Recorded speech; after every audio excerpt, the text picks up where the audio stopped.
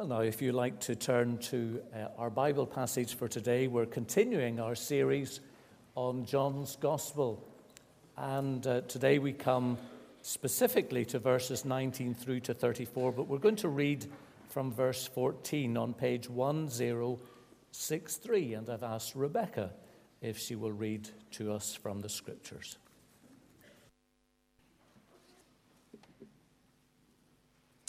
That's John chapter 1, starting at verse 14.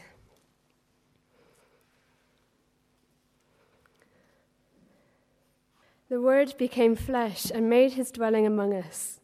We have seen his glory, the glory of the one and only, who came from the Father, full of grace and truth. John testifies concerning him. He cries out, saying, "This was he of whom I said, 'He who comes after me has surpassed me, because he was before me.' From the fullness of his grace, we have received one blessing after another. For the law was given through Moses. Grace and truth came through Jesus Christ. No one has ever seen God, but God, the one and only, who is at the Father's side, has made him known." Now this was John's testimony when the Jews of Jerusalem sent priests and Levites to ask him who he was. He did not fail to confess, but confessed freely, "I am not the Christ." They asked him, "Then who are you? Are you Elijah?" He said, "I'm not." "Are you the prophet?" He answered, "No." Finally they said, "Who are you? Give us an answer to take back to those who sent us. What do you say about yourself?" John replied in the words of Isaiah the prophet, "I am the voice of one calling in the desert, 'Make straight the way for the Lord.'" Now some Pharisees who'd been sent questioned him, "Why then do you baptize if you are not the Christ, nor Elijah, nor the prophet?" "I baptize with water," John replied, "but among you stands one you do not know. He is the one who comes after me, the thongs of whose sandals I am not worthy to untie." This all happened at Bethany, on the other side of the Jordan where John was baptizing. The next day, John saw Jesus coming towards him and said, "Look, the Lamb of God who takes away the sin of the world. This is the one I meant when I said, 'A man who comes after me has surpassed me because he was before me.' I myself did not know him, but the reason I came baptizing with water was that he might be revealed to Israel." Then John gave this testimony, "I saw the Spirit come down from heaven as a dove and remained on him.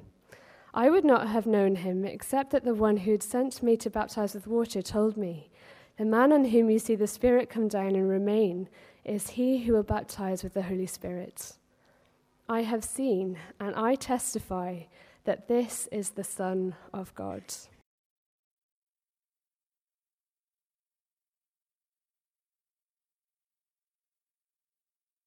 If it's convenient to have page 1063 open, you may find it helpful to follow the passage for today, John 1:19 through to 34. I don't know how many of you, for better or for worse, saw the new adaptation of Agatha Christie's ABC Murders on television this past week, featuring John Malkovich and Rupert Grint. More than once, the inspector asked this question of Poirot: "Who are you?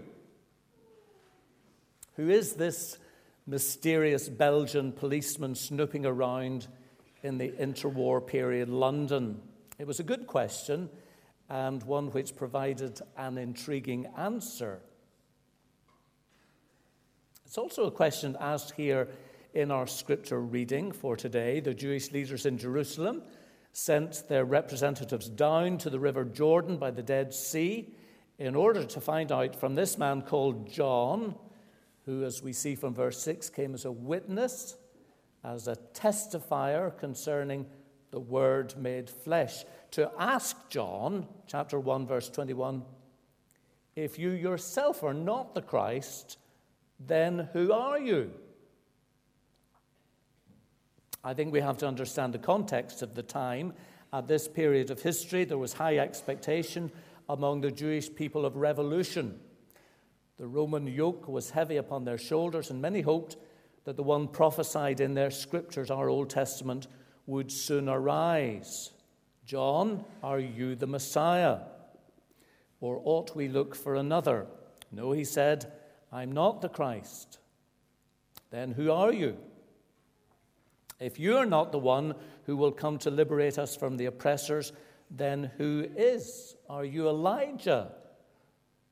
The one who did not die but was taken up into heaven in a chariot. I am not, he replied, verse 21. Are you the prophet? That is the one mentioned in the Old Testament book of Deuteronomy chapter 18 as the one who must be listened to. No. On Christmas morning, we had a visit from the fire brigade, and those of you who were here will know that I had a conversation with a fireman of very few words. And it was a bit like that here. John's conversation with the Jewish leaders from Jerusalem likewise got increasingly curt, from 5 words in verse 20 to 3 in verse 21 to a simple no in the later part of 21. And the reason for this, of course, and this is our first point of 2 this morning, is that John hadn't come to draw attention to himself. He had come as a witness, verse 7. He had come in order to testify about the light. He himself, verse 8, was not the light. He came only as a witness to the light. And so when people came and pointed the television cameras at him, he wasn't at all comfortable. When the spotlight was switched on and the full glare was focused on him, he didn't do a Michael McIntyre and bask in the glory of being center stage. No, he said, switch off the spotlight. Point it elsewhere. I'm not the one you're looking for, because John hadn't come to draw attention to himself.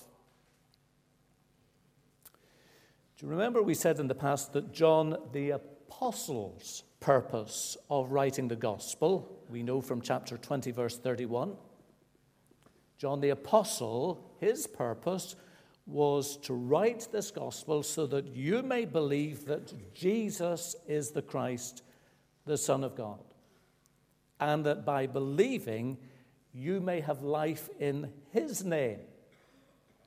John the Apostle was clear as to what was his role. And in a similar way, that was also John the Baptist's purpose. As in any court of law, his responsibility was not to talk about himself, but to talk about what he had seen, what he had heard, what he had experienced.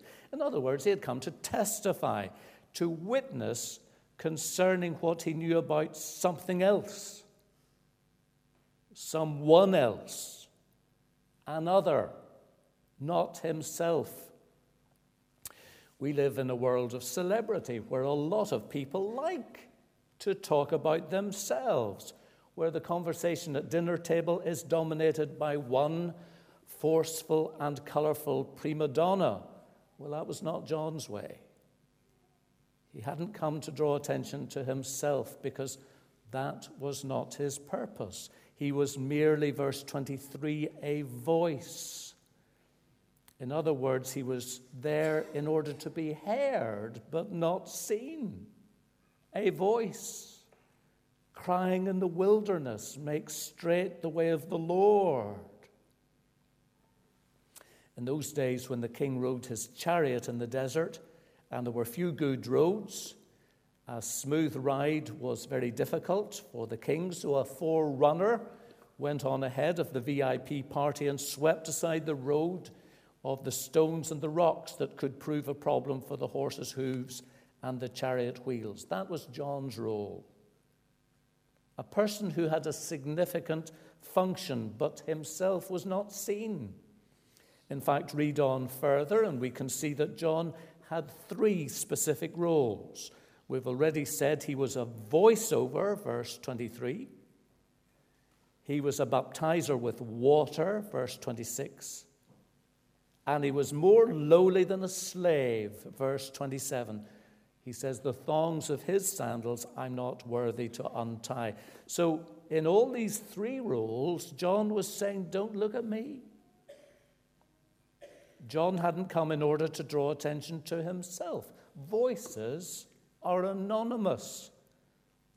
Baptizers with water are numerous. Sandal thong untiers are nobodies. They are the lowliest of the lowly slaves. But wait until you see the one I've been talking about. Wait until you encounter the one who baptizes, not merely with water, but with the Holy Spirit and with fire. Wait till you see the King of Kings, the Lord of Lords, whom I serve. And that will be worth talking about. Oh, for more Christians like John. It's not all about me. It's all about him. Don't look at me. Let me point you to Jesus. I'm not here in order to draw attention to myself. Who are you? My sole purpose, my chief aim in life is to point people beyond me to the source of my life, the light of the world, the one who surpasses me, verse 15, because actually he was before me. My purpose in life is to point people to Jesus, who is the Christ, the Son of God. And if that was so with John, it is also the best possible thing that anybody here could ever do for anybody else. Sometimes Christian people, like others, can get distracted. Sometimes Christian people, like everybody else, can get tricked into supposing that those who talk the most about themselves or who draw much attention to themselves are the most happy or fulfilled or self-assured people. And we're tempted to envy and want to be like them. Whereas in actual fact, those within whom God's Holy Spirit dwell are given discernment to see past the superficial and see the true heart of people, to be sensitive where there is a yearning for acceptance, a pining for true love, a desire for forgiveness, the need of a Savior. John hadn't come in order to draw attention to himself. And that leads us seamlessly into point number 2, because John had come in order to draw attention to the Lamb. Now that's interesting. Back to Agatha Christie. I wonder if any of you Agatha Christie fans have noticed that in virtually every BBC production of one of her murder mysteries, there is a portrait or a picture of a lamb on one of the walls. In ABC Murders, there was one in the stairwell of Sir Carmichael Clark's house. It is an image which represents an innocent sufferer who would die next. And that's the stark impact of John 1:29. The next day, John saw Jesus coming towards him and said, "Look, the Lamb of God." The word actually is the sacrificial Lamb of God who takes away the sin of the world. This is the one I meant when, in verse 15, I first mentioned a man who comes after me has surpassed me because he was before me. Now, John has already introduced us to this Word who was in the beginning with God, who was God. The Word who was in the world, verse 10, and though the world was made through him, the world did not recognize him. John has already introduced us to this cosmic Christ who cared for the world. But now John tells us 3 things about this Messiah who is full of grace and truth. We've learned 3 things about John the Baptist, that he was a voice, that he was a baptizer of water, and that he was a lowly slave of his master. And now we learn three things about the one he pointed to, the Christ, and they are equally as intriguing. God's Messiah, God's sent one, is a lamb, verse 29. He is a spirit-filled man, verse 33. And he is a spirit-filled sacrificial lamb who in turn baptizes with the Holy Spirit. Shall we trace these ideas through the text? Well, we've seen earlier that the Jewish leaders have already come asking nervously about the baptizer to find out if he is likely to be the Messiah who will liberate Israel. No, I'm not, said John. But let me introduce you to someone else who is worth meeting. And the first thing I've got to tell you about him is that he is a lamb, God's lamb who has come as a sacrifice, the innocent for the guilty.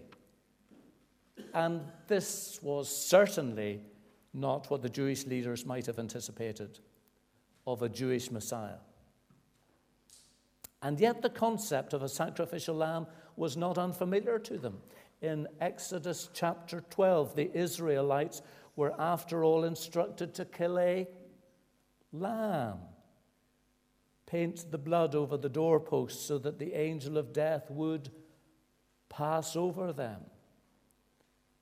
And in Isaiah 53, the prophet Isaiah described a suffering servant who would be like a lamb sent to the slaughter.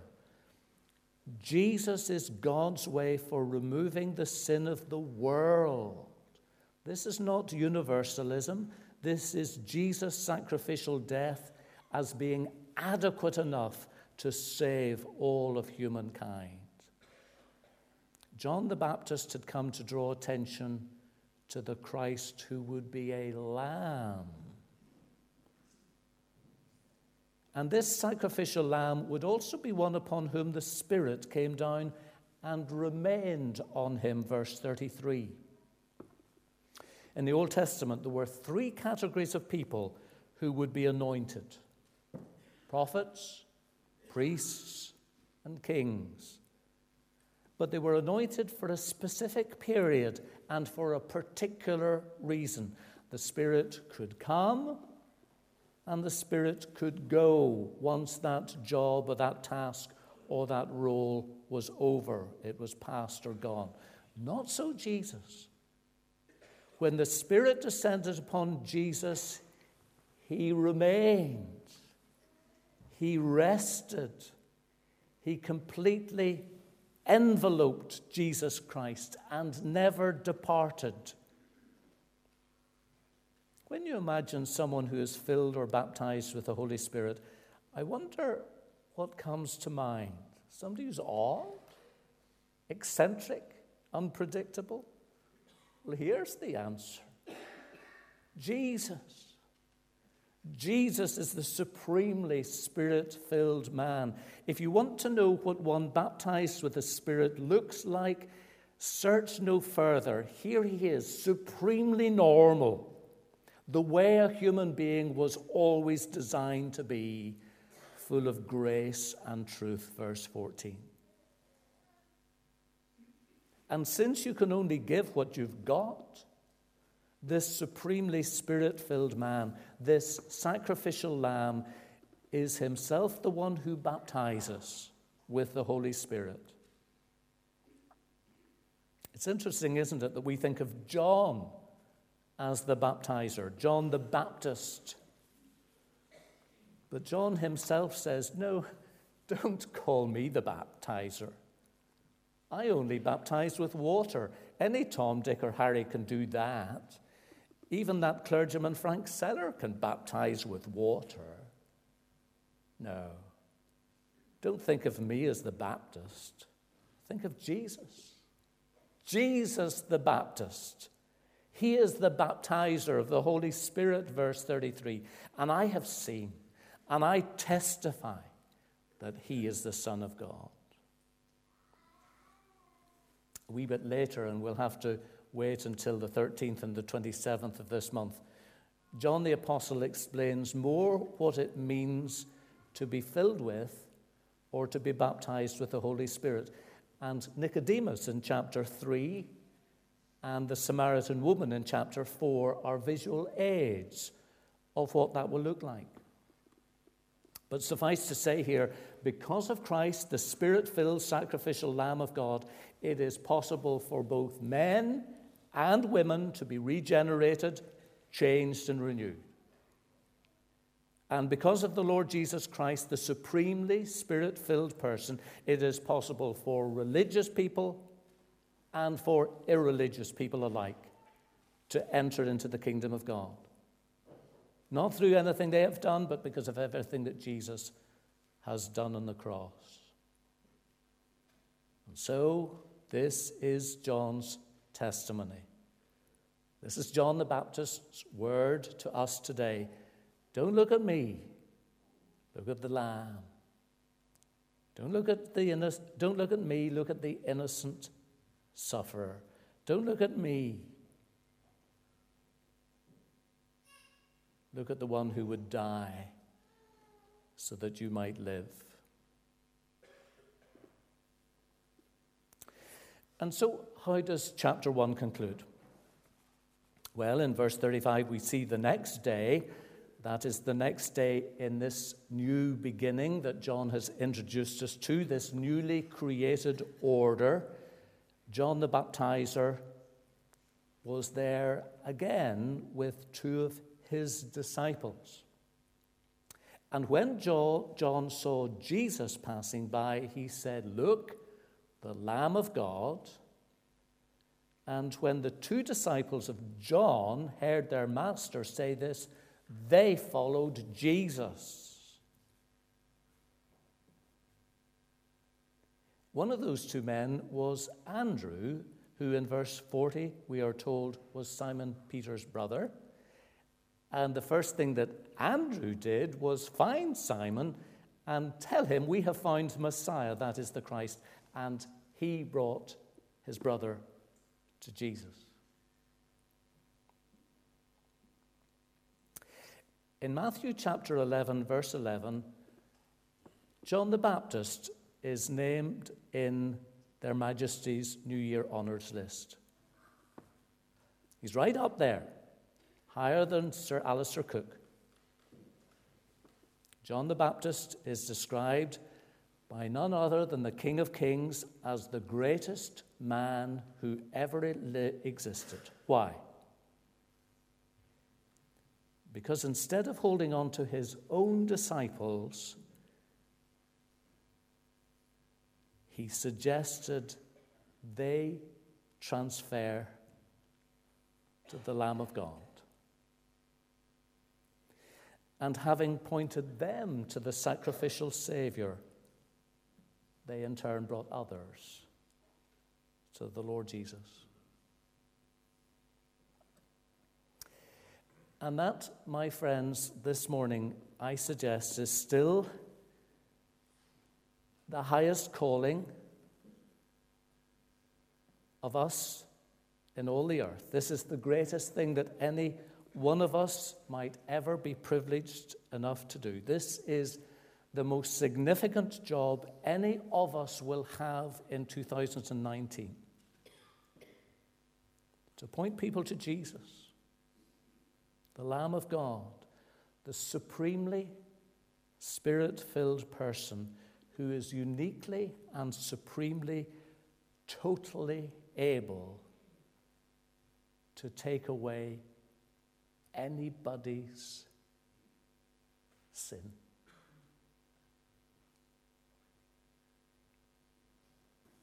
Gracious Lord, thank you for John the Baptist. And thank you even more for the one John points to us, the Lord Jesus Christ. Enable us to focus our attention on him, and in doing so, commend others to him also. And what we ask is for his glory. Amen.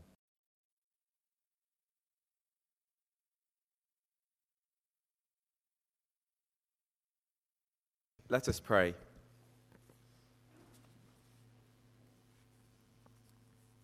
Father in heaven, during this time of year, we're celebrating the Word, your eternal Son, becoming flesh and dwelling among us. And Father, we praise you that John saw the eternal glory of Jesus, and he pointed people to it. And we praise you that what he saw was not somebody who came to seek his own interests, but the Lamb of God who came to take away the sin of the world. Our Father in heaven, hallowed be your name. And may your kingdom come. Our Father, at the close of this year and at the start of a new one, we want to pray for our own witness to Christ. We pray that as individuals and as families in this congregation, we would be dedicated to being people who point other people to the Lamb of God. Lord, help us to order our lives, our homes, our finances, our friendships, so that we can carry out that highest calling this year. Please give us loving hearts, listening ears, words of grace seasoned with truth, so that we can make the most of every opportunity you send us. And we pray too for our witness together as a church. We pray especially for all our organisations and for our committee and our Kirk session, that you might make us ready in season and out, building project or no building project, whether in opposition or in friendship, to make the saving rule of Christ, our King, known to everyone around us this year. And our Father, as we pray for your kingdom to come, we want to pray for Union Theological College, which trains ministers, deaconesses, and others for gospel ministry in our church, and teaches theology to undergraduate students at Queen's University. Father, we want to thank you for the witness Union has had over many years teaching academic theology from a warm and generous Christian standpoint. And with the relationship with Queen's now under severe strain, we want to pray that that witness would be able to continue despite the stresses and the strains. We want to commit that situation into your hands, Lord, and we pray that whatever the long-term future of the relationship with Queen's, we pray that you would continue to use the college to train up workers for the harvest field. Please protect faculty members and staff during this challenging time and help them to keep serving you.